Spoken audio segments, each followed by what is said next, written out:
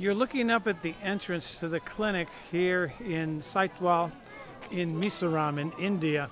And it's a wonderful gesture by the Presbyterian Church here that they've allowed their complex to be used for the clinic here for the next 2.5 days. One of the interesting things that we have found is that these people are so willing to wait. Today we will probably see over 1,000 people, but there are probably over 2,000 people who are seeking medical care and health in this first day.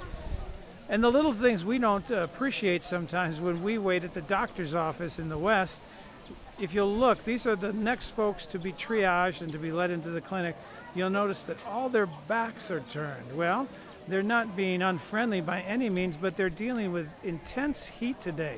They're not looking for rain. When you see the umbrellas, this is an intensely hot and dusty day and time of year here, and so they're merely trying to combat the sun and the heat as they wait. Some of the people here started lining up at 2 in the morning today, and I wish you could see the rest of this.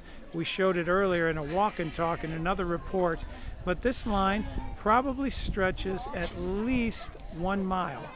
Nearly a mile the people have lined up throughout the village awaiting medical care and service, and we're going to give our very best effort in the name of the Lord with His strength and His blessing to provide help to as many of these people as possible.